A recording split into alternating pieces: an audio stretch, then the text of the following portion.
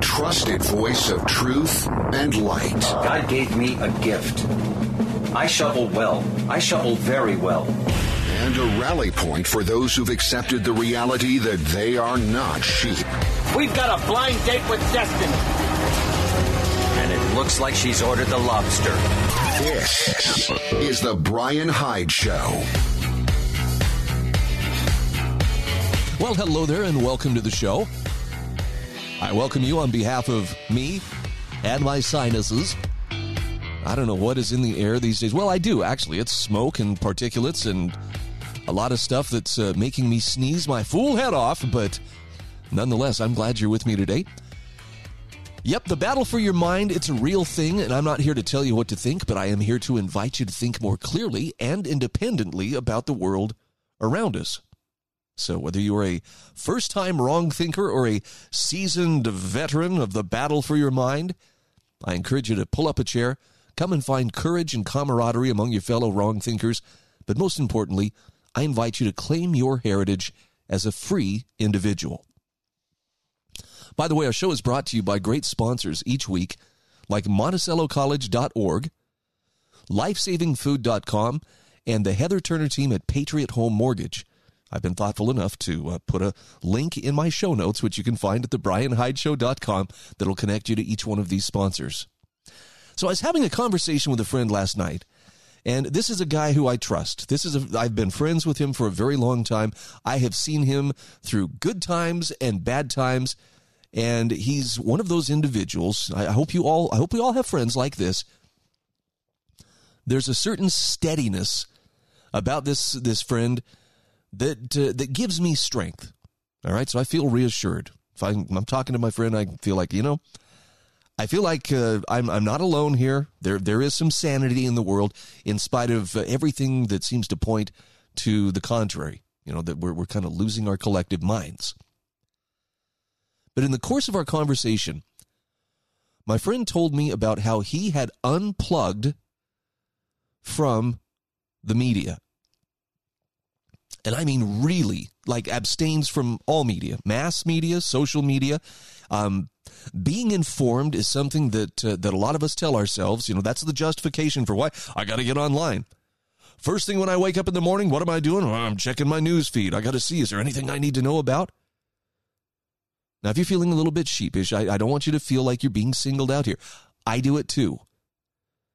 In fact, I sometimes question, is this habit or is this addiction? Or is there a difference? I don't know. But I'm drawn like a moth to the flame. I've got to know. I got to know. Tell me what's happening. Otherwise, I might feel like I'm missing out somewhere. After talking to my friend, who for months now has abstained from most media, and I mean almost all of it, he was saying that it has totally changed his life for the better. Now, I can hear, the sophisticated among us, well, sure, if you want to walk around in a perpetual cloud of ignorance and not knowing what's going on. But I would submit to you that in talking with my friend, I sensed a peace about him and just an assurance in his voice that whatever's going on in the world, and, he's got his challenges too, just like everybody else,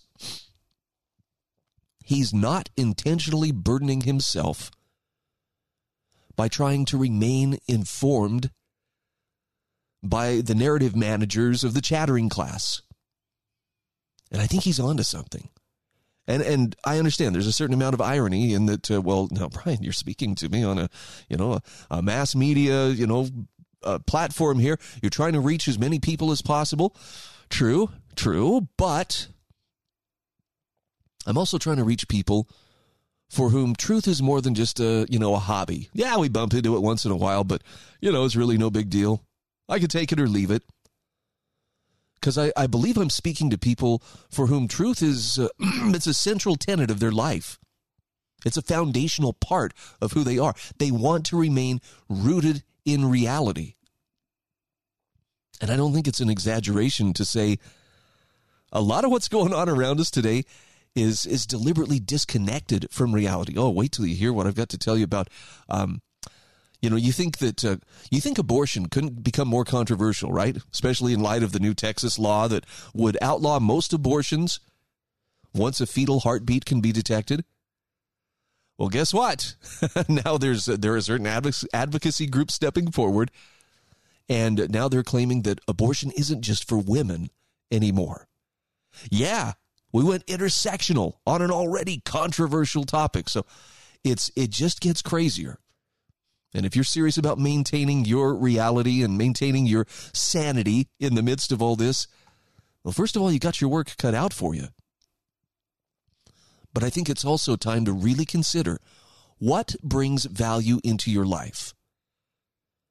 And I'm saying this with the full knowledge that, you know, I may not be one of those things that brings value into your life, or at least brings things that uplift you. Now, I try to.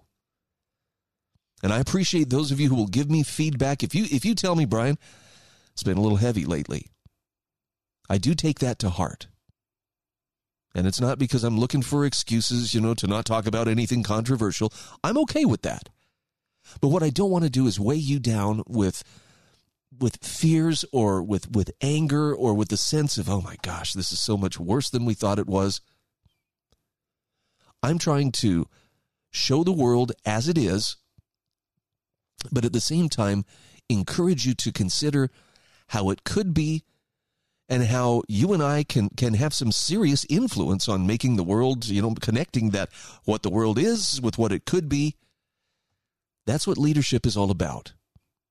And it's going to be different for each one of us. And no, we're not going to fix all the problems. This is a fallen world. It's going to stay that way, well, until Jesus comes back. That's just the way that it is. But you're not as helpless as you think.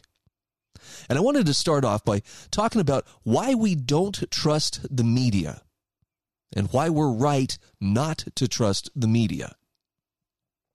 This was published on LewRockwell.com. It's originally from the Boyd Cathy Review. I think that's what it's called. Boyd Cathy Review of Books at blogspot.com.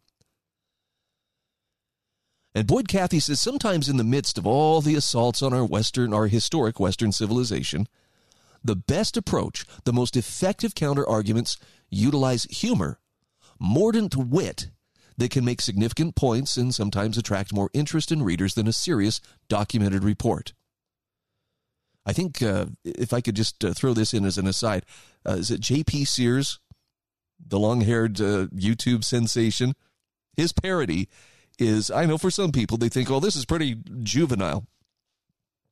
That guy can say more truth in the course of poking fun at some of the different foibles of what is going on right now culturally than anybody I know. And I think he deserves to be a YouTube sensation. But he has to couch it in humor. So Boyd Cathy's point is taken.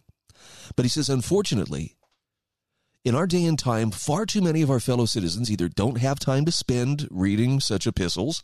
Often they confront such detailed information with a yawn, counting the minutes to the latest episode of America's Got Talent or The Bachelorette, or anticipating more social posturing on Facebook or Twitter, which increasingly dominate our lives to the exclusion of all else.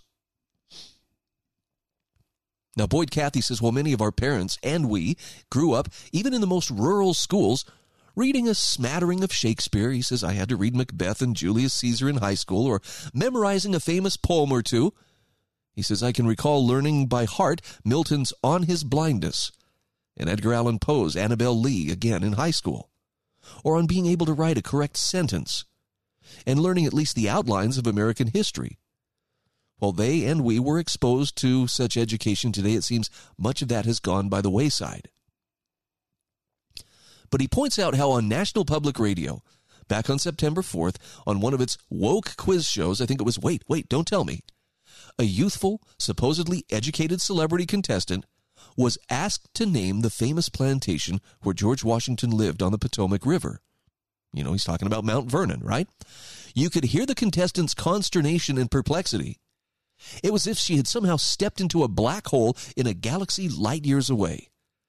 Now, obviously, her history courses, such as they were, didn't mention that. Answers to all the questions about trendy rock groups? Yeah, that's a sure thing. But a real knowledge of American history? Yet, In fact, the accusation is that such knowledge is actually a sure sign of racism. That is, historic white supremacy, whose hegemony stains and marks irredeemably our every aspect, every facet of our history, our culture, our language, our very existence. Isn't that fascinating? I saw this too, by the way, when they were taking down the statue of Robert E. Lee in Richmond, Virginia earlier this week. And I posted the opinion on Twitter. It's like, hey, he really was a great man. You would know that if you read anything that the guy wrote, his letters to his sons and his personal observations. Yeah, he may have been on the wrong side, but Robert E. Lee was a great man. The monument didn't confer that greatness to him, and it certainly doesn't take it away just because the monument went away. Yeah, people lost their minds. This is the Brian Hyde Show.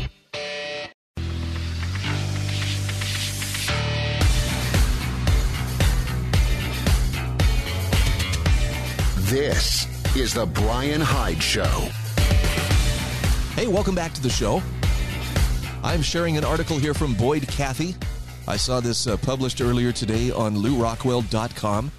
Why we don't trust the media and why we're right not to. We'll get back to it here in just a moment. A quick shout out to the Heather Turner team at Patriot Home Mortgage. This is who you want to talk to if you are in the market for a VA loan or a traditional loan or a reverse mortgage. And this is especially true for any of my listeners within the state of Utah, and particularly those in southern Utah. It's a really intense real estate market right now. So when you find the home of your dreams, well, congratulations, but you better have your financing in order right then, because it's not going to stick around for you. The competition's very fierce. This is where the Heather Turner team at Patriot Home Mortgage comes in. They can make things happen and happen quickly because they have experience, they have clout, and a desire to really take care of you. Heather's NMLS ID is 715386. Patriot Home Mortgage is an equal housing opportunity lender. You can call 435-703-4522 or see them at 619 South Bluff Street in St. George. So back to Boyd Cathey's article about why we're right not to trust the media. And he talked about how back on September 4th, this woke quiz show on NPR asked an educated celebrity contestant what was the name of the plantation, the famous plantation where George Washington lived on the Potomac. She couldn't answer it. She didn't know. It was Mount Vernon. Real knowledge of American history is something that, people they only know what somebody has told them, or, there's a slogan that they can chant or something like this. But actually reading original sources, reading the words of the people in question, it's not like these guys were secretive and, they never wrote anything down. No, they had lots and lots of correspondence, lots of things that they put down on paper. Very prolific writers. So why don't more people know? Well, part of it could be laziness. Part of it could be that they've just been shepherded in a direction that persuades them that everything we need to know, I will tell you. In fact, Boyd Cathey points out to follow the template of the new breed of academic scholars, where you get people like Ibram X. Kendi, Nicole Hannah-Jones of the 1619 Project, or Robin DiAngelo. Whiteness is akin to a terminal disease, an inherited, fatal, and ineradicable malady which must literally be torn out of society, extinguished, totally expelled. And far, far too many of our educators either believe this rubbish or, at the very least, go along with it, or simply refuse to oppose it because they fear being labeled racist or banned on Twitter or Facebook, or perhaps severely punished at work or canceled in the public square. The outrageous examples abound. Now, there has been, of course, pushback. But in our present society, the major vehicles of communication and learning are possessed by those who, he puts it boldly, wish our extinction. And they employ those media with an unrelenting zeal, an almost hysterical commitment, which borders on sheer madness or lunacy.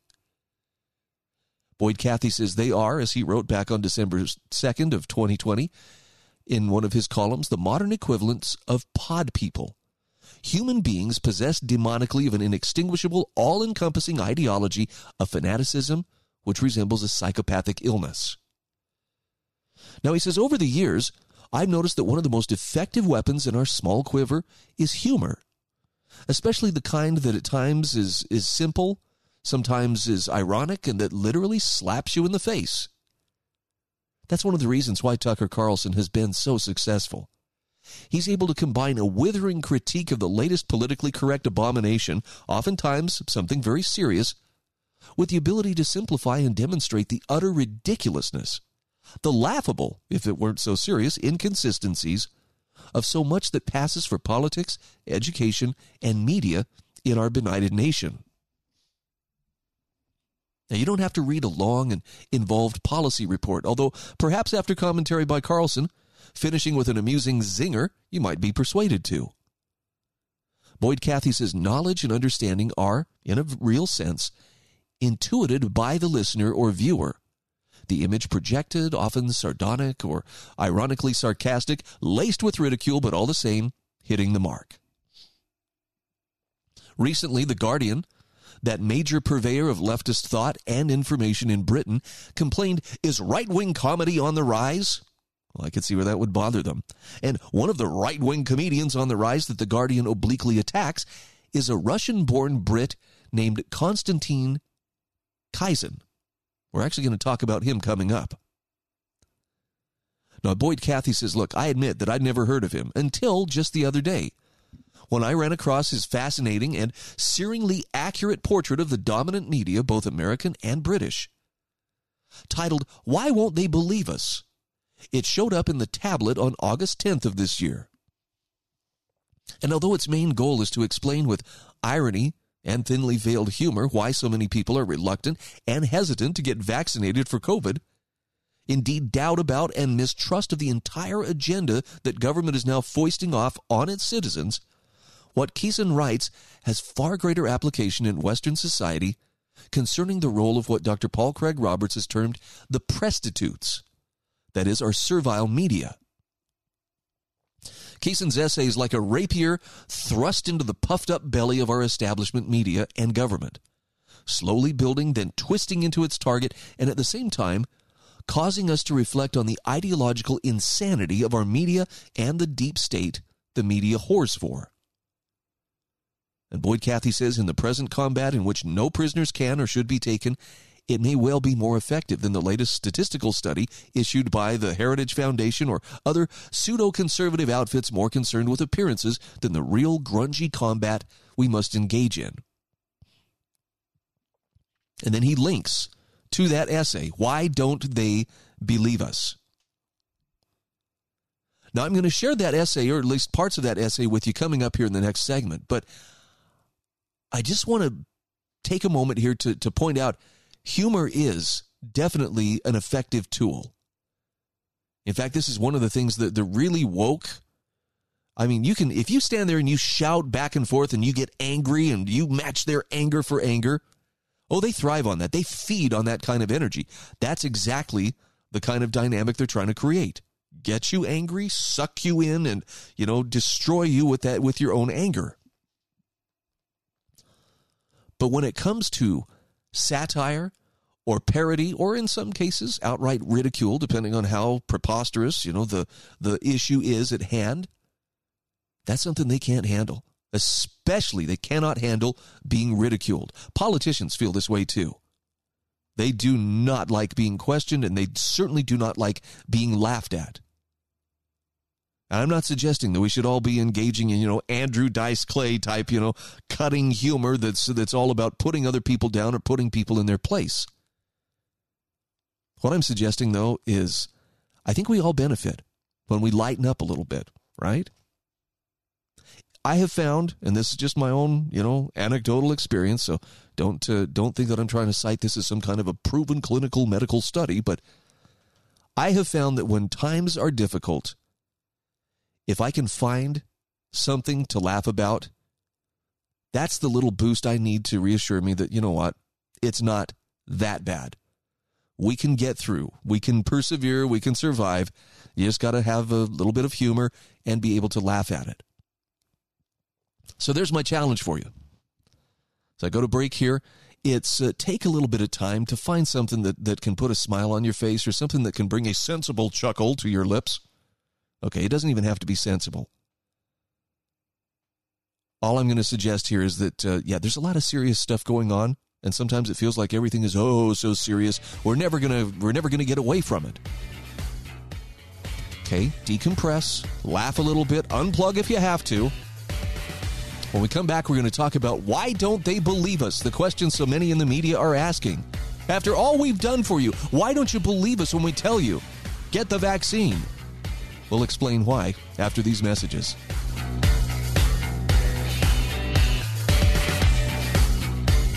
This is the Brian Hyde Show.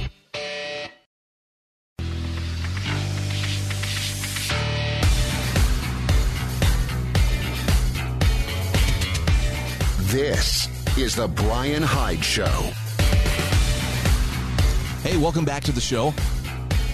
Just want to give a quick shout out here to one of my great sponsors. That would be lifesavingfood.com. I know you're probably down with the idea of food storage, right? Self-reliance, that's a good thing. And it's not so much that, we can see the 4 horsemen of the apocalypse and they are coming fast. It's more a matter of just being prepared for life, whatever that may bring. And having a nice, stable supply of food with a 25-year shelf life, well, let's just say that can contribute greatly to a person's peace of mind when things are a little bit out of control or seem like they're spiraling out of control.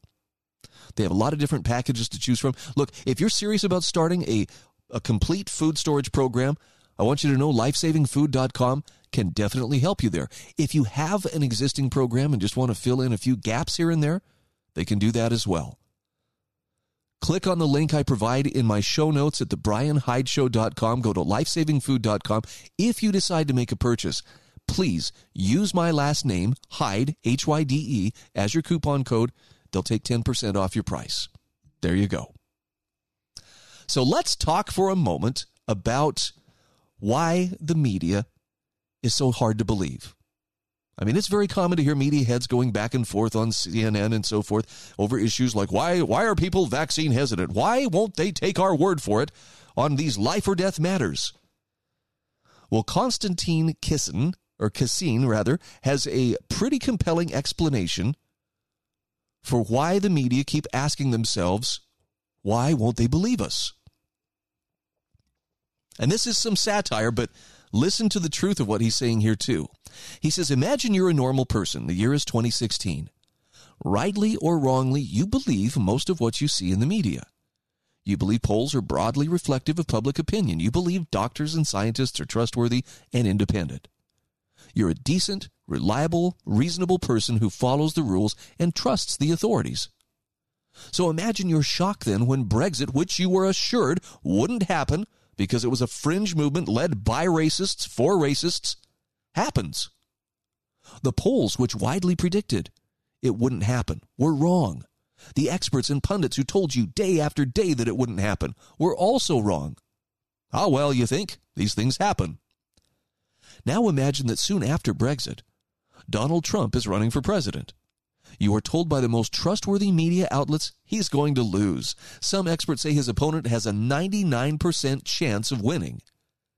Imagine waking up the morning after the election to discover that the pollsters, experts, and politicians you still trusted were wrong again. Now the racist monster who you were told would never get near the White House is the leader of the free world. How did this happen, you ask yourself? How could everyone I rely on for good information be so wrong? Well, it was the Russians, they tell you. The Russians did Brexit, and they got Trump elected too. Now he says, imagine that for the next 3 years, day after day, the media and politicians you still trust to keep you up to date on this story of Trump's collusion with Russia. They tell you the how, when, where, and why, the dossiers, the whistleblowers, the peeing prostitutes. Imagine your desperation for things to make sense again. Somehow. And then here comes the Mueller report. Hard evidence of foreign meddling in Brexit and the 2016 election is coming to set the world right again. But he says, imagine your shock then when you discover that Brexit had little to do with foreign meddling. And Robert Mueller had very little to report about Trump and the Russians. The collusion story, which dominated your news intake for the better part of 3 years, slowly dies down, and then it's gone. No one talks about it anymore. Imagine that bit by bit, you're starting to feel that the events you were told would not and could not happen not only happened, but happened without some sort of malign interference. Instead, millions of your fellow citizens simply voted for them. In the American case, it turns out that many of your fellow citizens who simply voted for Trump come from states that have been devastated by an opioid epidemic enabled by a corrupt system of incentives involving the Food and Drug Administrations, doctors, and Big Pharma. And he says you might want to take note of this. It'll come up again later. And again, you ask yourself, how could this happen? And again, the media outlets and the political representatives you've always trusted have the answer: racism. Your country is racist, they tell you. If you're white, this may seem strange to you. Other than a handful of idiots, you've never met a racist. If you're an ethnic minority, immigrant like me, he says, well, this seems even stranger. Why would people in one of the most welcoming, tolerant countries in the world want to convince themselves their country is racist when it's so obviously not? But the evidence is right there on your TV screen. Imagine your horror as a famous and beloved gay African-American actor is assaulted by MAGA hat-wearing thugs who racially abuse him and put a noose around his neck. In a primetime interview, he cries while talking about it. Imagine your outrage as you see news reports of a bunch of MAGA hat-wearing kids from a religious school contemptuously confronting a Native American elder. Professional adult commentators on TV tell you that kid has a punchable face. And while you abhor violence, it's hard to disagree. Imagine that for days you watch coverage of these events with expert after expert, pundit after pundit, sharing and fueling your outrage. Maybe your country really is racist. Maybe you're racist. Were you always just blind? Imagine soon after, however, the Jussie Smollett story turns out to be an attention-seeking hoax. He made it all up. Imagine you also quickly discovered that the Native American elder was the one who confronted the kids, and not the other way around. If this is such a racist country, you ask yourself, why would they need to make up stories of racism? As you ponder this, you remember that for years now, you've been expected to go along with other, more elaborate make-believe stories. You're expected to believe or understand that gender is not as binary as school. Your eyes and even your own experience have led you to believe. Whatever you learned about biology growing up is not only wrong, it's pathological and harmful, according to the American Psychological Association. You no longer know how many genders you're expected to be able to recognize. You do know that asking questions is dangerous. Imagine that you still want to believe the experts and commentators. But now that requires you to believe that your country is racist, that men are bad, that gender is a social construct, which is an idea you still don't really understand. It's at this point a pandemic breaks out in China. You're initially unconcerned, but as terrifying scenes increasingly emerge from Italy and other countries closer to home, it's clear that something big is happening. You watch nervously as politicians give press conference after press conference, flanked by experts to explain the situation. President Trump shuts down travel to the United States from China. He has been widely condemned as a racist repeatedly in the past, and the same explanation is given this time. It's not just Americans who tell you Trump is racist for calling a virus that emerged in China a Chinese virus. In response, the mayor of Florence advises Italian citizens to fight Trump's anti-Chinese bigotry by hugging a Chinese person. Shortly after, House Speaker Nancy Pelosi, one of the most respected and powerful Democrats in the country, visits Chinatown in San Francisco to explain there's no reason tourists or locals should be staying away from that area because of coronavirus concerns. Thank God there are some sensible, non-racist people who aren't reacting, you say to yourself. Now imagine watching as Trump doubles down on his racism by claiming the virus may have come from a lab in Wuhan. Nonsense, you think? You're more concerned with how best to protect yourself and your family from this deadly disease than with its origins at this point anyway. You consider buying surgical masks or using homemade ones. You've seen visitors and tourists from Asian countries wear them, and they've been through things like this before, so maybe it's best to follow their lead. But the country's chief medical experts tell you not to wear masks and to focus on washing your hands instead. As lockdowns are introduced around the world, you diligently follow all the rules. You stay home. You only go out once and live off savings and government grants. You do your best to keep your hands clean, to not touch other surfaces that other people touch. Some political representatives make the solemn decision to shut down beaches, parks, and playgrounds, encouraging everyone to stay indoors. You are proud to be doing your part. Thanks to you and millions of your fellow citizens, the first wave of the pandemic overwhelmed certain hotspots, but it does not devastate the healthcare system at a national level. And while thousands sadly die, you've helped protect those around you. Now imagine your confusion as the same people who spent 3 months telling you not only that masks don't work, but there are several reasons you shouldn't wear or purchase them, suddenly introduce mask mandates. We're following the science, they tell you. This seems to make little sense, but a pandemic is no time for questions. And who knows? Maybe our understanding of science evolved. As you cautiously go to the supermarket, you notice masks have made people less likely to socially distance. You remember reading somewhere that bicycle helmets work similarly. They give the wearer more confidence. The result is more accidents and injuries, not fewer. Silly people, you say to yourself, if only they would follow the experts. Got to take a quick break here. I'm going to come back to Konstantin Kisin's article, Why Don't They Believe Us? Remember, this is the media asking themselves, why don't they believe us? Why are people still vaccine hesitant? Well, if you've stuck around this long, I think you'll like the finish. We'll get to it right after these messages.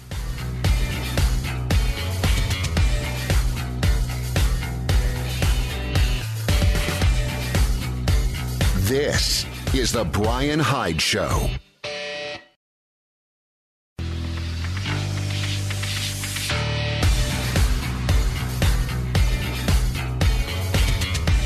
This is The Brian Hyde Show.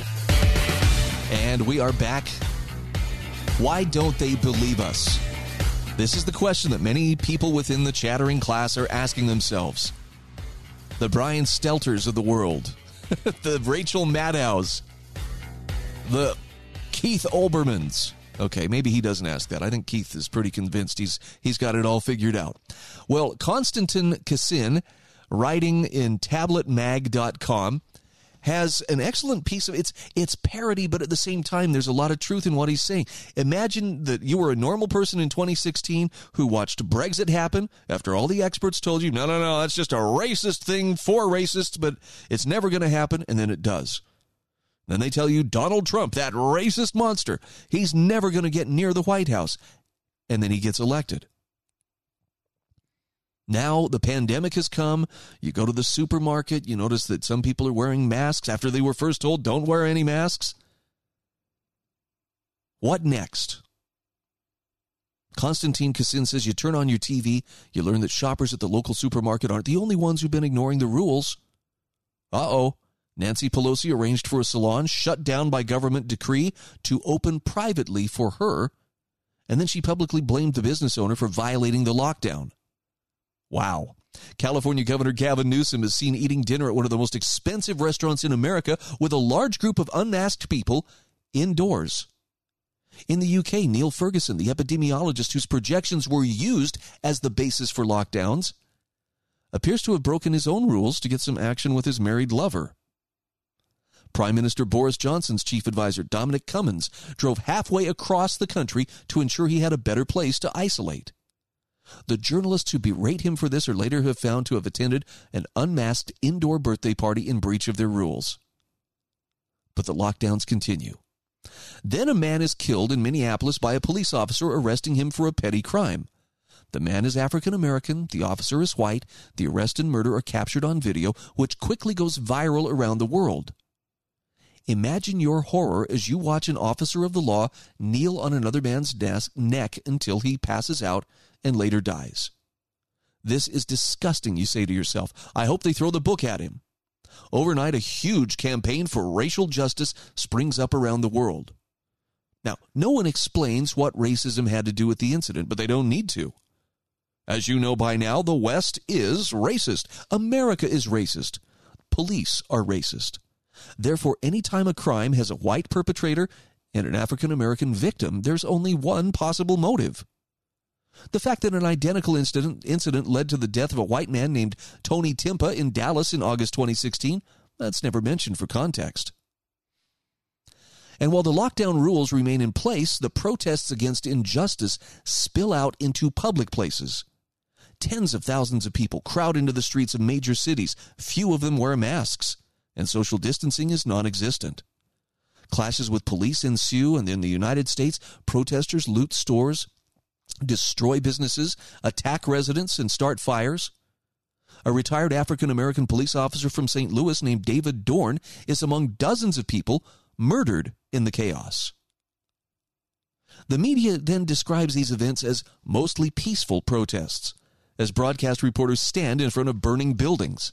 After months of harsh restrictions, the media and political class offer no criticism of protests that violate every element of lockdown policy.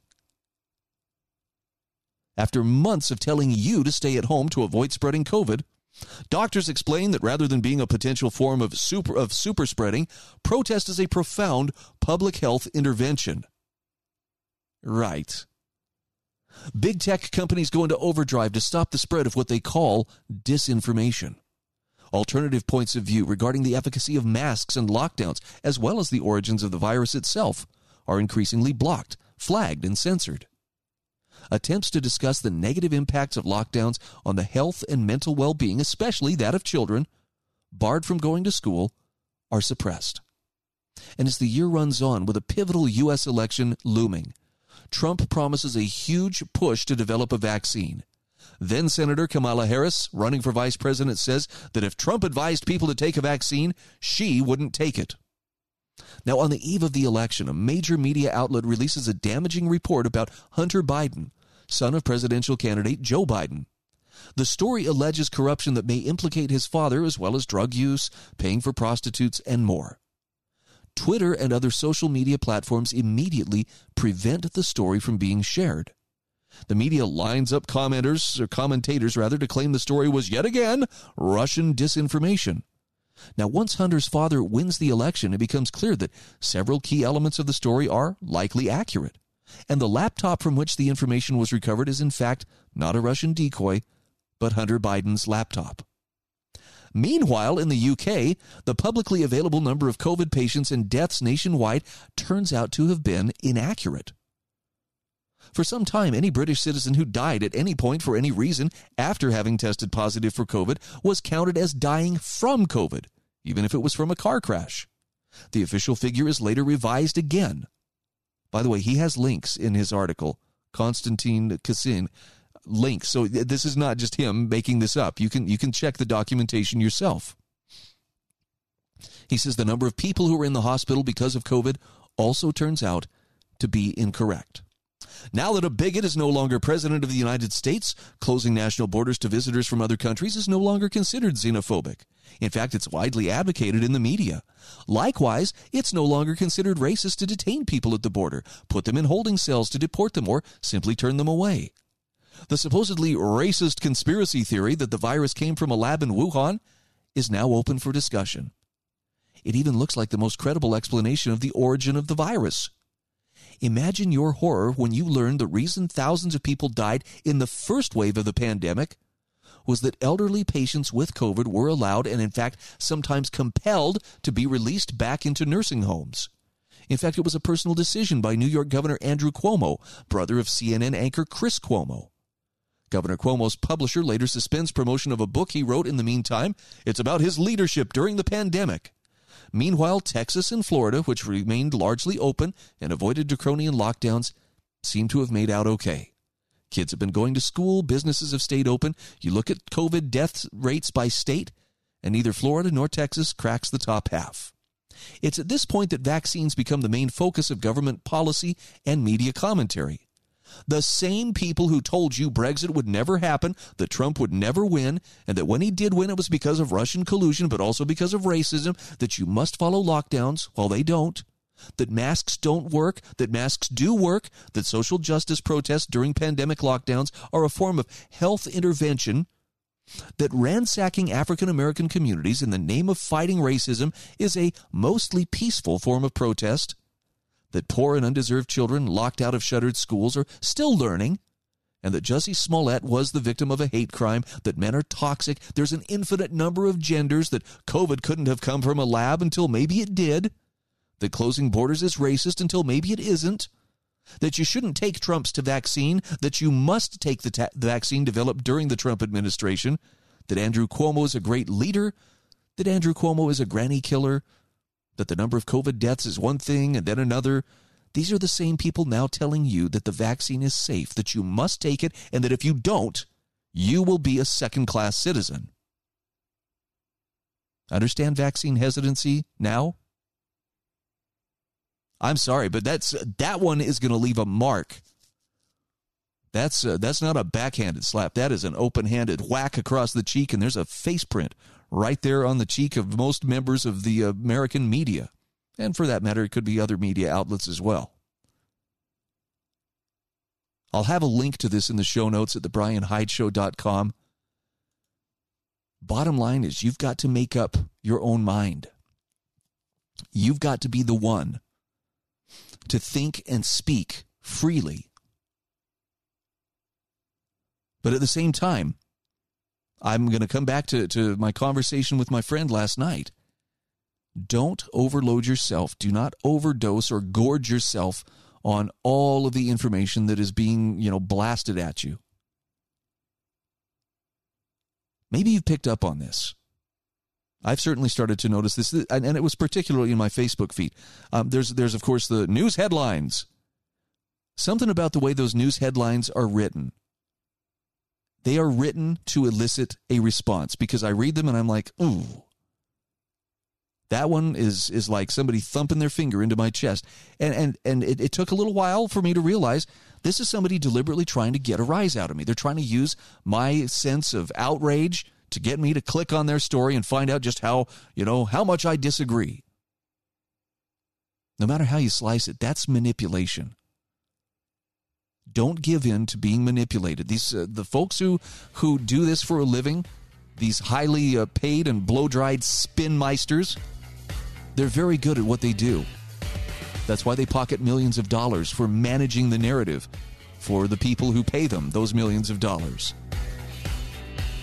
You got to own your own worldview.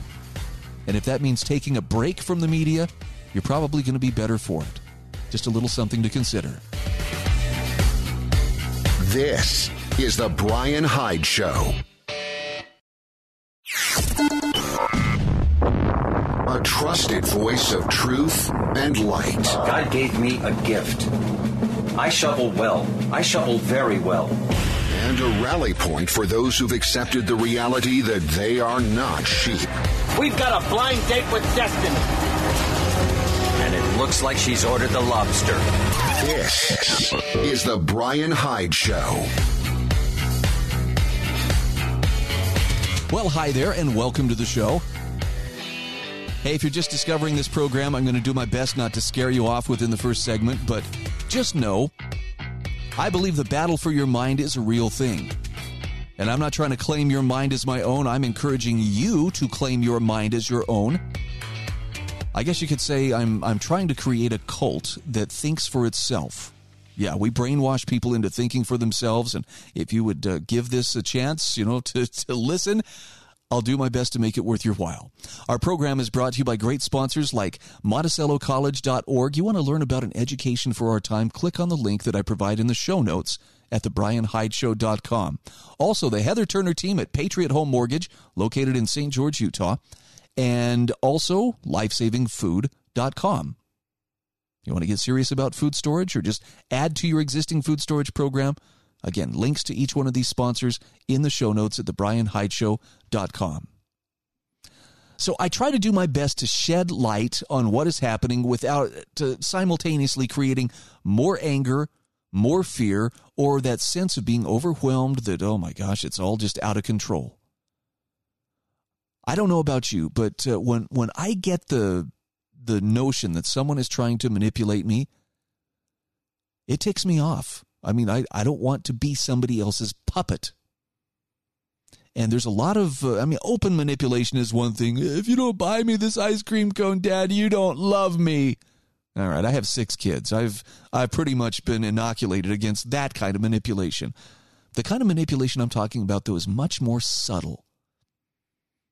And in fact, it's so unrelenting and so just everywhere. It's pretty tough to escape. A few weeks ago, I shared with you a video from the Academy of Ideas about mass psychosis and how it spreads throughout a society. And some of the examples that were given were, the Salem witch trials, in the late 1600s, early 1700s. I mean, there was some pretty hinky stuff going on there. Well, we have a similar mass psychosis taking hold in our society today. And the more I look at the Academy of Ideas, the more I realize they really have some great content. One of the articles, or actually one of the videos, I should say, that I just came across, it's about a 13-minute long video. It's called How to Escape from a Sick Society. And this is, again, very insightful, very worth your time. I want to play about a 2-minute excerpt because this speaks to something that I think a lot of people are confronting right now, and that is the idea of, okay, things are definitely getting crazy. I recognize not everything is as it should be, but the question is, what can we do about it? For a lot of people, the idea is, well, keep your head down, don't draw attention to yourself, and, just play it cool. But when you do that, when you fail to speak up and when you fail to take courageous action, you allow tyranny to prevail. So this is from the last couple of minutes of the video, How to Escape from a Sick Society. And if you're just waiting for that thing that will wake everybody up, check this out. Also includes a quotation from one of my favorite books on the signs of the times. Listen to this. In place of mere hope, courageous action from as many people as possible is needed to prevent the rise of totalitarian rule. And the sooner people act in defiance of would-be totalitarians, the greater the chance of success. For the mistake that was made over and over again in the totalitarian countries of the 20th century was that people didn't act soon enough. Milton Mayer, in his book They Thought They Were Free, interviews an individual who lived through Hitler's rule, and his words should serve as a warning for those who live in a world at risk of being engulfed by the life-destroying machinery of totalitarian rule. You wait for one great shocking occasion, thinking that others, when such a shock comes, will join with you in resisting somehow. But the one great shocking occasion, when tens or hundreds of thousands will join with you, never comes. If the last and worst act of the whole regime had come immediately after the first and smallest, thousands, yes, millions would have been sufficiently shocked. But of course this isn't the way it happens. In between comes all the hundreds of little steps, some of them imperceptible, each of them preparing you not to be shocked by the next. And one day, too late, your principles, if you were ever sensible of them, all rush in upon you, and you see that everything has changed. Now you live in a world of hate and fear, and the people who hate and fear do not even know it themselves. When everyone is transformed, no one is transformed. Wow. I mean, that's about as direct as it can be. So I've got links in the show notes to the Academy of Ideas and their videos. Now, there are some of their videos that are accessible only to members. But, man, they have some good content. Here's another video of this, why an obsession with safety creates sick minds and a sick society. And I hope you understand, I'm not throwing those words out there just to be pejorative. You're all sick. Bunch of sickos. I'm calling you names and you should feel bad. It's just the recognition that a lot of people are caught up in. I would liken it to the biggest, psychological operation that anybody could point to. This is one of the reasons why I'm kind of an advocate of, you've got to unplug. And in some cases, you may choose to abstain from media just to bring that equilibrium back into your life. There's a truism about if you tell me what makes you mad, I can usually tell fairly accurately where you get your information from. Just by you describing, these are the things that upset me.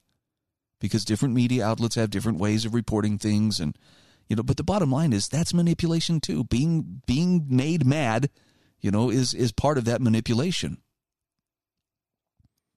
So I recommend take a look at the Academy of Ideas. They really have some marvelous food for thought. I think their latest video would be worth your time. Something that they obviously put a lot of work and research into. And if you can get your hands on a copy of Milton Mayer's book, They Thought They Were Free, The Germans, 1933 to 1945. It's one of the best things that I have ever read in documenting that little incremental shift that moved the German people from a very prosperous, well-educated, first world nation in every possible way to, a society that tolerated goose-stepping and, atrocities that to this day are synonymous with some of the worst things that humanity has ever engaged in. Like Milton Mayer says, if it came all at once, if the very worst things were, boom, right there at the very beginning, people would call it. But when it comes incrementally, when it comes just a little bit at a time, it's hard to perceive it. I mean, a lot of things have changed around us in the last year and a half, right? Even though those have been pretty shocking changes. And sometimes, sparked borderline panic. Remember the empty store shelves? No toilet paper. Oh, what are we going to do? But for the most part, it's just a slow and steady progression. And one of the greatest acts of self-preservation that you or I can engage in is to consciously choose to withdraw from that or to refuse to give our allegiance or our consent to such thinking. Now, of course, that invites some danger as well. You know as well as I do that if you espouse points of view that run counter to what is considered acceptable opinion in society, there's going to be pushback. People are going to call you names. I mean, actually, I shouldn't downplay that. For some people, that's a very painful thing. I don't want to be called names. Yeah, it's not fun.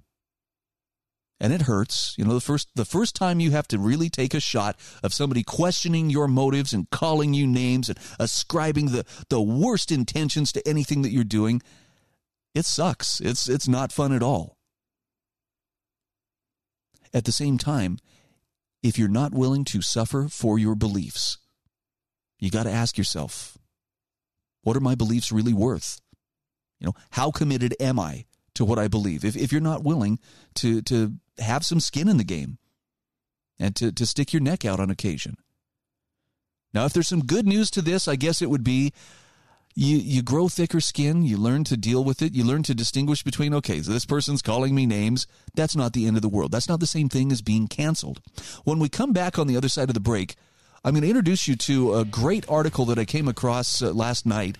Nick Gillespie, writing for Reason.com, has a very lengthy but informative essay on self-cancellation, deplatforming, and censorship. If you're a defender of free speech, I think you're going to appreciate this.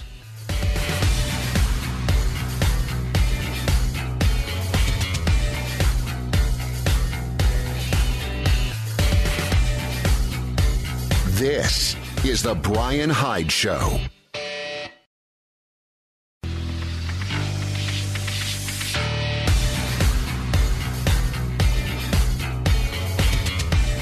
This is The Brian Hyde Show. And just like that, we are back. Hey, I appreciate your feedback. And if you would go to my website, thebrianhydeshow.com, you will find that at the end of each day's show notes, there is not only a chance for you to, you can drop a comment there if you'd like. I respond to as many comments as I can. I don't have enough listeners right now to make it so burdensome. Oh my goodness, I can never answer all of these. So if you have something to say, chances are very good you will hear back from me.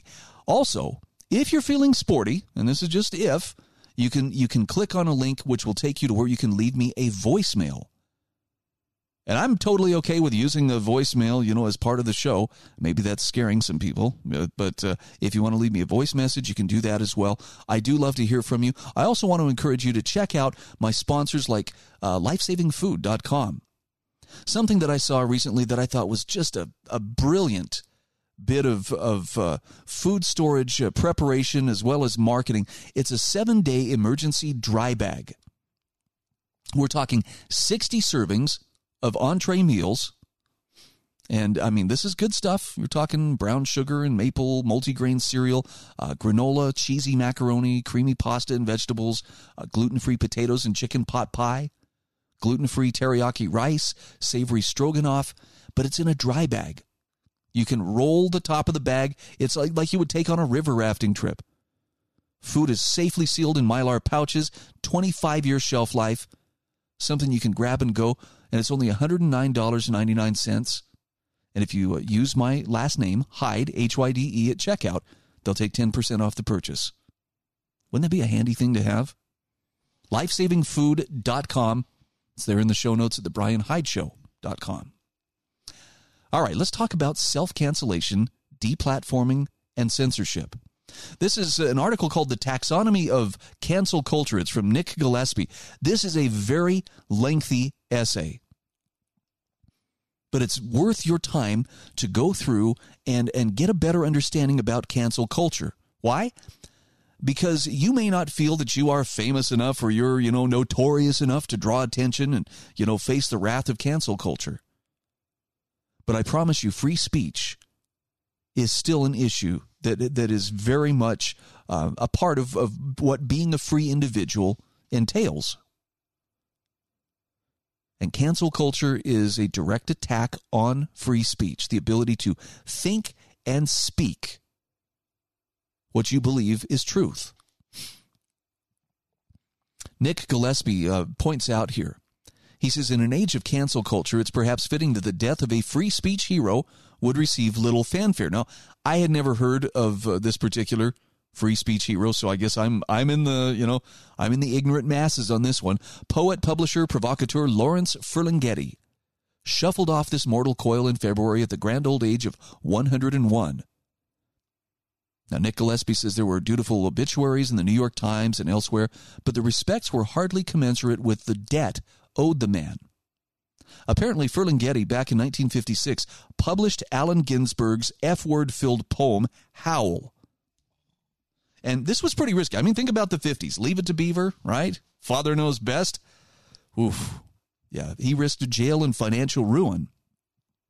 But he did as much as any individual to end not just government censorship, but a stultifyingly repressive American intellectual culture. When Ferlinghetti was hauled into court, at that time, legitimate U.S. publishers wouldn't touch books like Lady Chatterley's Lover or The Tropic of Cancer for fear of being charged with obscenity. He helped create the period of increasingly free and open expression that moral scolds, increasingly in the name of progressive visions of anti-racism, are challenging today. Now, interestingly enough, the obituaries reported that Ferlinghetti, who skippered a submarine chaser during World War II and returned from service an ardent pacifist, died of interstitial lung disease. But on a mythopoetic level, Nick Gillespie says, I prefer to think that he gave up the ghost because he knew his brand of free expression was no longer welcome in the country for which he fought so bravely in wartime and peacetime. I am signaling you through the flames, he wrote in Poetry as Insurgent Art, one of his later works. You can conquer the conquerors with words, but not if words themselves are the problem. Do you see the relationship this has to your ability to remain free? This is why defenders of free speech should be paying attention to cancel culture. As Nick Gillespie describes it, that hotly contested yet vague concept that defines the current movement or the current moment, like flappers and bathtub gin defined the 1920s. Or communist scares and juvenile delinquency defined the 1950s, and leisure suits and encounter groups defined the 1970s. Author Jonathan Rauch distinguishes canceling from mere criticism in that its practitioners seek to organize and manipulate the social or media environment in order to isolate, deplatform, or intimidate ideological opponents. In other words, cancel culture isn't just about seeking truth. It's about shaping the information battlefield in order to coerce conformity and reduce the scope for forms of criticism that are not sanctioned by the prevailing consensus of some local majority. I like that they call it the information battlefield. And I think one of the most telling symptoms of the sickness in our society is that there is really a battle going on for your mind, but very few people realize that that's the battlefield. It's not out there in the streets. It's not out there with Antifa and the Proud Boys. It's the battle for your mind. Now, Nick Gillespie says, look, someone calling you a jackass on Twitter, that's criticism. Somebody organizing a mob to get you kicked off Twitter, fired from your job, and put out on a figurative ice floe, that's cancel culture. And don't look at the left as, the sole, purveyors of cancel culture. Former President Donald Trump, himself a target of social media cancellation, exemplified cancel culture back in 2018 when he called on the NFL to fire players who took a knee during the playing of the national anthem. He even mused aloud about deporting truculent athletes too. You have to stand proudly for the national anthem, or you shouldn't be playing. You shouldn't be there. That's what he told Fox and Friends. Maybe you shouldn't be in the country. At a 2017 rally, he told a crowd that he'd love to see one of these NFL owners, when someone disrespects our flag, to say, get that son of a bee off the field right now. Out. He's fired. He's fired. Now, cancel culture, Nick Gillespie says, operates on at least 3 different levels: the personal, the corporate, and the political. But each one is more troubling than the next because each one casts a broader net and eliminates more and more options. So it's one thing for me to cancel my Twitter account after being attacked as morally obtuse, but it's worse to be permanently kicked off the site because the moderators have decided I'm beyond redemption, and even more troubling to have the government shut down Twitter because it allowed my awful speech. Nick Gillespie says it's almost tempting to single out that last level because the other two involve individuals or private entities who ultimately should be free to do what they want. Only the government can engage in true censorship, surely. But the 3 layers work synergistically to increase the cultural and political regulation of thought and expression. So to be a free and open society as possible, he says, we need to challenge the precepts of cancel culture at all levels. Now, we're coming up on our break here in a moment, but let's touch for just a moment on self-cancellation. That's where individuals take the initiative to put themselves out of the public's misery. And Nick Gillespie says they are in many ways the purest manifestation of cancel culture because they reveal the religious cum totalitarian sensibility undergirding the process. From the Spanish Inquisition through Mao's struggle sessions, it wasn't enough to simply damn the accused. The goal was to make them testify to their own moral and ideological failings to show they were doing the work and owning their sins. He has a pretty good example of this too. So let's pump the brakes here. We'll take a quick break. We'll come back and we'll revisit this in just a few moments. It's a very lengthy essay. Probably something you could put on your reading for the weekend if you want. I think it's worthwhile, though, if you really want to understand cancel culture and understand why, regardless of whatever risks you may face, it's worth standing up for your freedom of speech. We'll be back in just a moment.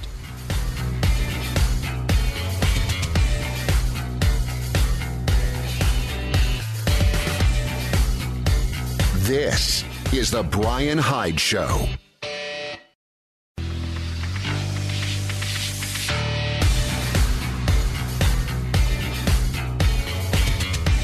This is The Brian Hyde Show.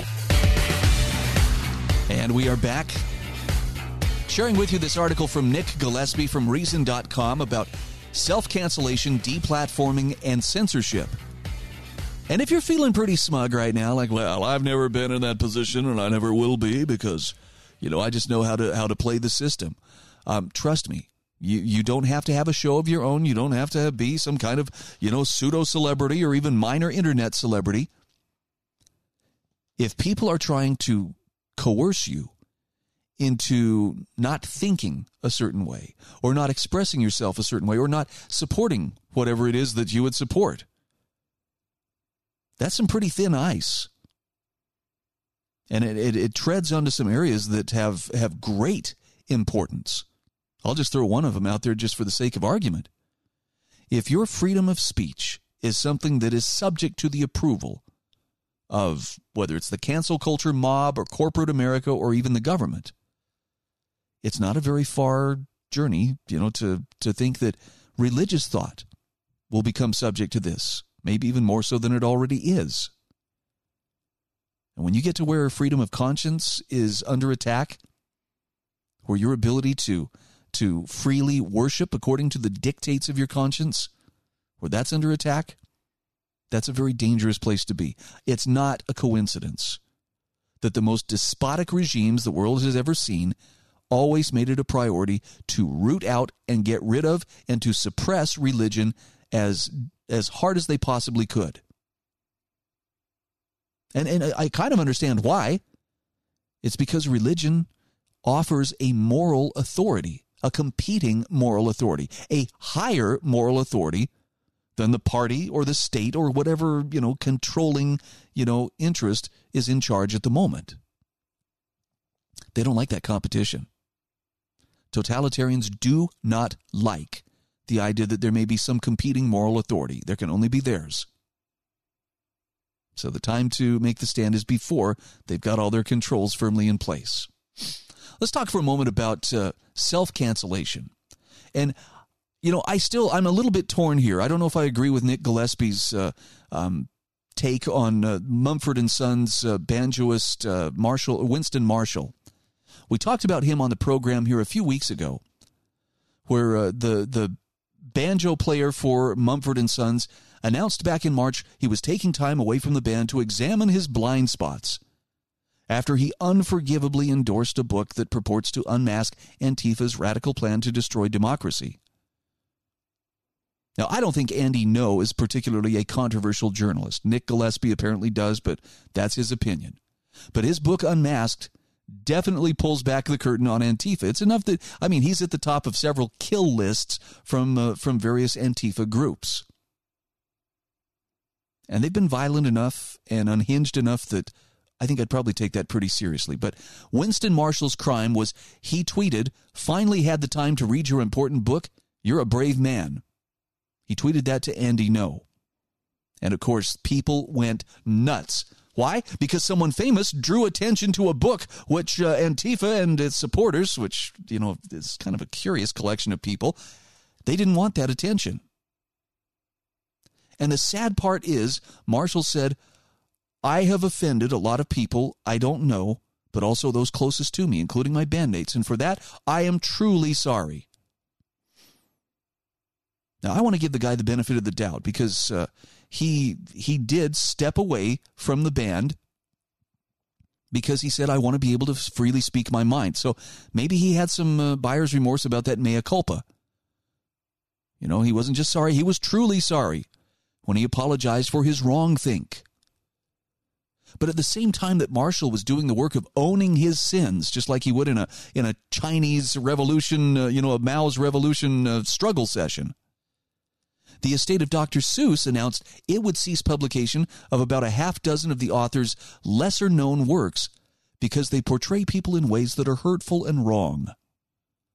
For example, for the first time since 1937, when Seuss first published And to Think That I Saw It on Mulberry Street, with its depiction of a yellow-skinned, pigtail-wearing Chinaman who eats with sticks, we could all sleep better knowing that Elliot Magoo's Pool, The Cat's Quizzer, and other titles so obscure they haven't even been sold in years through the retailer BookScan tracks. According to the New York Times, they would be even more completely ignored. And To Think That I Saw It on Mulberry Street, the canceled volume people are most likely to have heard of, sold about 5,000 copies last year, compared to 513,000 of Seuss's better-known Oh, the Places You'll Go. And there are other examples that he gives. There's Captain Underpants, there's The Test Kitchen. But he says this is life today in these United States where a seemingly infinite supply of such incidents appears on a seemingly hourly basis, like automated bursts of super-concentrated air freshener in an airport bathroom. They're furiously discussed and disputed on MSNBC and Fox News, even in the halls of Congress.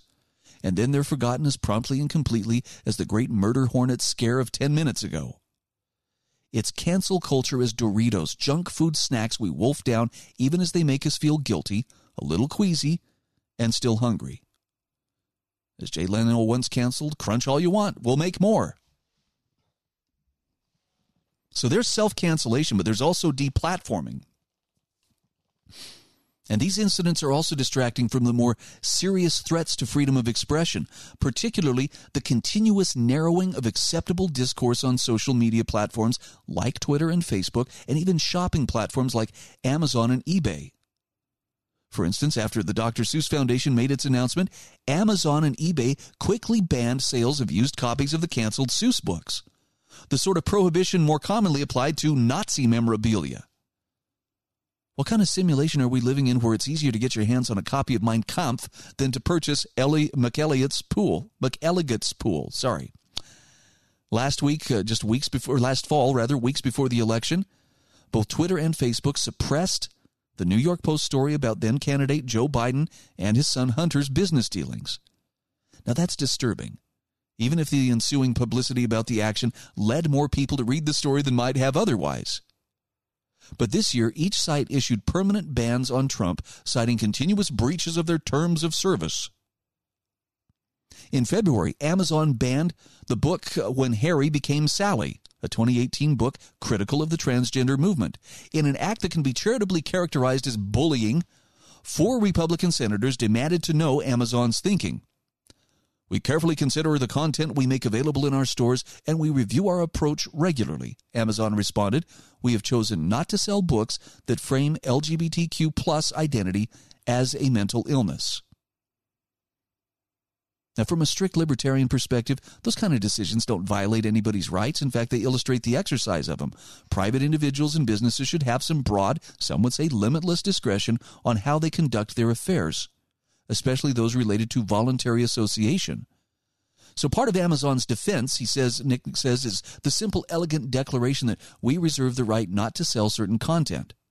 All retailers make decisions about what selection they choose to offer, as do we. And they do have the right to do that. Yet, he says, such decisions are eminently open to criticism from customers too, and not just because Amazon once aspired to sell every book in print.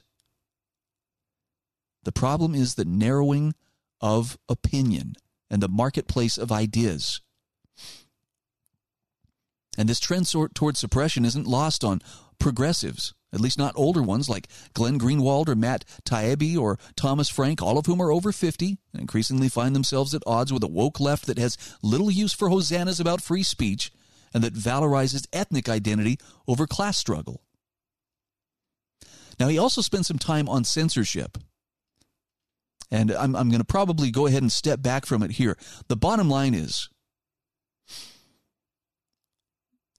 complaining and working to change the system, or voice, is a powerful strategy, says Nick Gillespie, both in politics and in dealing with online platforms. He says, we should loudly criticize platforms for kicking people off in arbitrary ways that diminish our ability to freely argue and disagree about politics and culture. We want more participation across the board, not less, even if we believe businesses could rightly restrict expression however they see fit. Crazy stuff. He says, look, contemporary cancel culture can take on left or right flavorings, and it can be enforced by governments, corporations, or individuals, but the bottom line is it all works to reduce our ability not just to talk freely, but to live freely. And Nick Gillespie says that is reason enough to contest it at every level. You can check out a link to his article in the show notes at thebrianhydeshow.com. Yeah, I put those show notes together for the sake of anybody who wants to take a little bit deeper dive into the material that's covered in the course of a day's show. I don't always have time to get to all the stories, but if you're looking for good, solid information, I only share what I consider to be good, credible information. Doesn't mean it's perfect, but I do my best not to send stuff your way that will lead you astray. And I count on you to keep me on the straight and narrow, too. If you do find something that doesn't add up, by all means, drop me a note. There's a place you can leave your comments there in the show notes at thebrianhydeshow.com. Back in just a moment.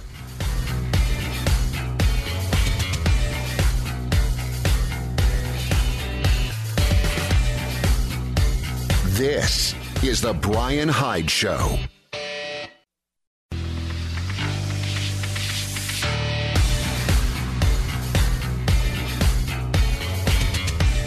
This is The Brian Hyde Show. Hey, welcome back to the show. A quick shout out to the Heather Turner team at Patriot Home Mortgage. I know if you are shopping for a home anywhere in the Intermountain West, but particularly in the state of Utah, you have probably noticed that this is the hottest real estate market that most people have ever seen in their lifetime. Yeah, it's pretty intense. When you find the home of your dreams, your financing has to be in place right now. This is where the Heather Turner team at Patriot Home Mortgage comes in. Heather has decades of experience in the lending industry. She understands what the lenders need. She understands what you as the borrower need. She is the one you want on your side to make things happen when time is of the essence. You can contact her at 435-703-4522. You can stop by her office at 619 South Bluff Street in St. George. Heather's NMLS ID is 715386, and Patriot Home Mortgage is an equal housing opportunity lender. So 2 quick stories I wanted to pass on in the final segment here. Another sign of the times, just in case you needed one, if you thought the abortion issue couldn't get more controversial. Various advocacy groups are now stepping forward following the passage of a strict anti-abortion law in Texas, not just to protest the anti-abortion law, but to insist that abortion is not just for women anymore. This is an article from Betsy Clark. It was published on intellectualtakeout.org. And Betsy Clark says, like childbearing, abortion isn't just for women anymore. At least that's the message coming from the LGBT community and what were once thought of as women's rights groups in response to Texas Senate Bill 8, the new Texas anti-abortion law. Now, these culturally powerful groups are using the new law to promote current gender ideology, which views reproduction as distinct from sex.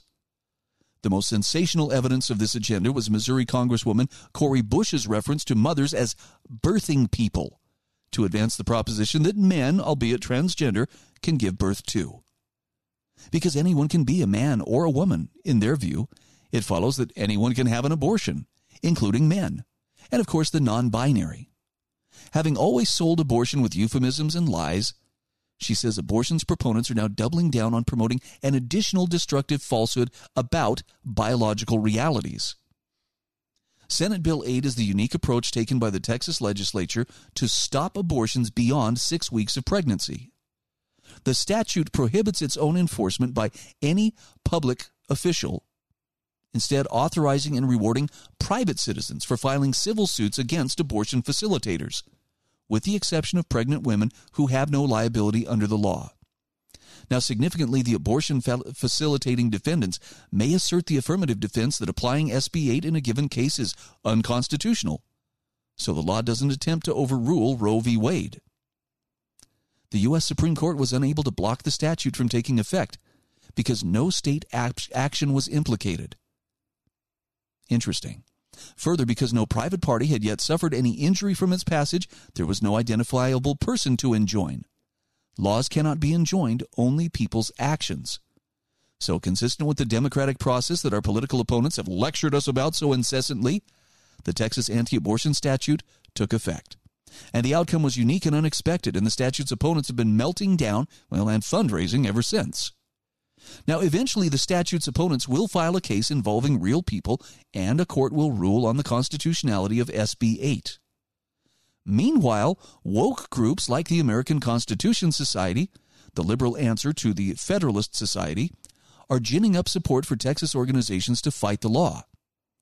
The day after Texas's anti-abortion law took effect, the American Constitution Society issued an email of alarm declaiming against the court and its 2 allegedly stolen seats bought by billionaires.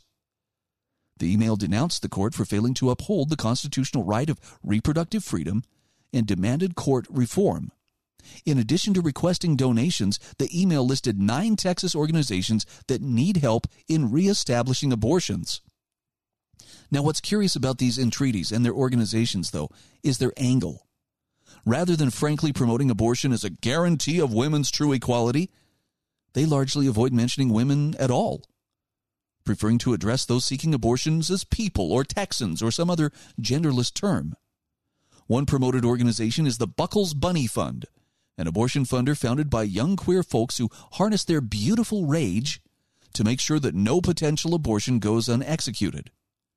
It seems to have no other mission, and it does not mention women or why abortion might be important to them. As participants in sterile sexual relationships only, The members' interest in promoting abortion is hard to understand unless homosexuals are satisfied that all battles for their own rights have been won.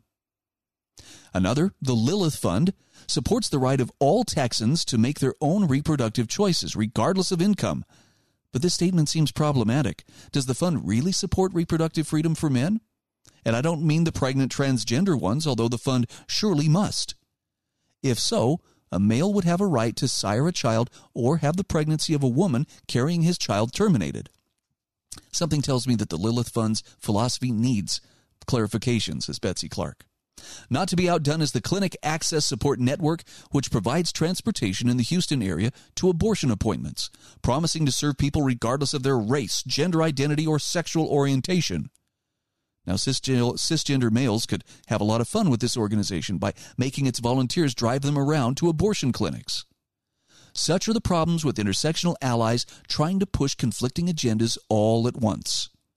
One can only conclude that transgender orthodoxy is overwhelming abortion politics by disassociating pregnancy and women in favor of universal gender fluidity.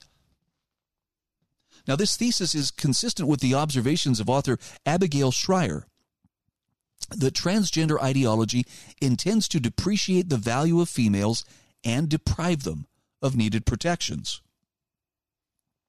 Ironically, this agenda reveals the validity of the position of pro-life groups that abortion promoters never cared about women's health and preferences, but were instead pushing an ideology that belittled womanhood, or motherhood rather, and homemaking, and championed fulfillment in careers.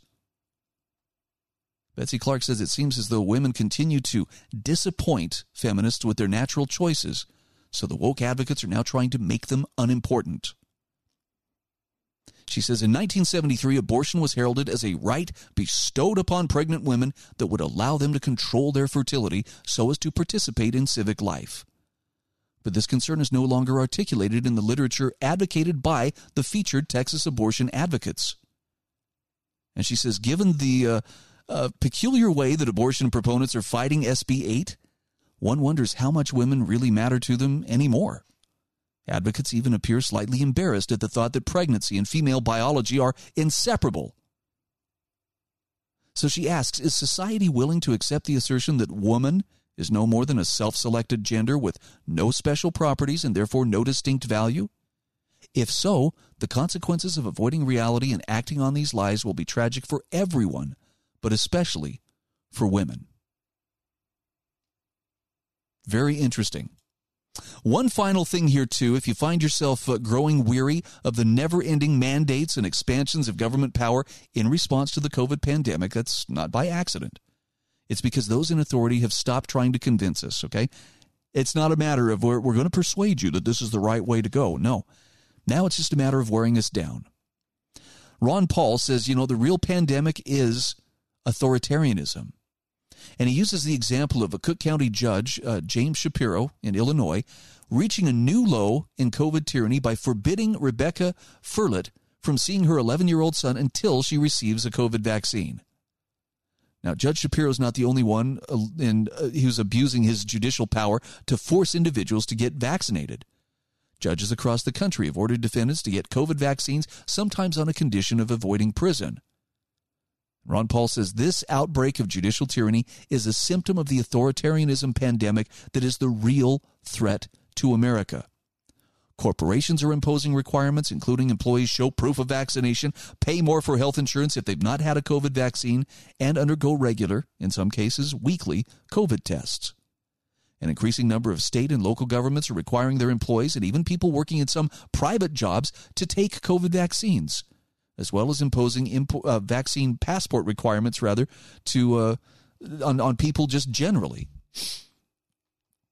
Ron Paul says, look, some people try to justify vaccine mandates and vaccine passports by saying that by risking infecting others, unvaccinated individuals endanger other people. But he points out that the Federal Centers for Disease Control recently admitted that COVID vaccines don't prevent the spread of infections. In addition, the claim that we're having a pandemic of the unvaccinated relies on data taken early in the year, before many Americans had taken the vaccines. He says it's imperative we support the growing resistance to vaccine mandates and vaccine passports.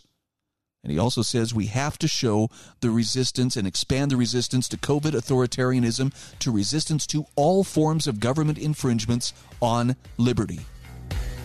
If you're wondering what those infringements are and what liberties are at stake, well, my friend, that is why programs such as this one exist. Thank you for being a listener. Please visit my show notes at thebrianhydeshow.com. And thanks again for joining in this little exercise in wrongthink. This is The Brian Hyde Show.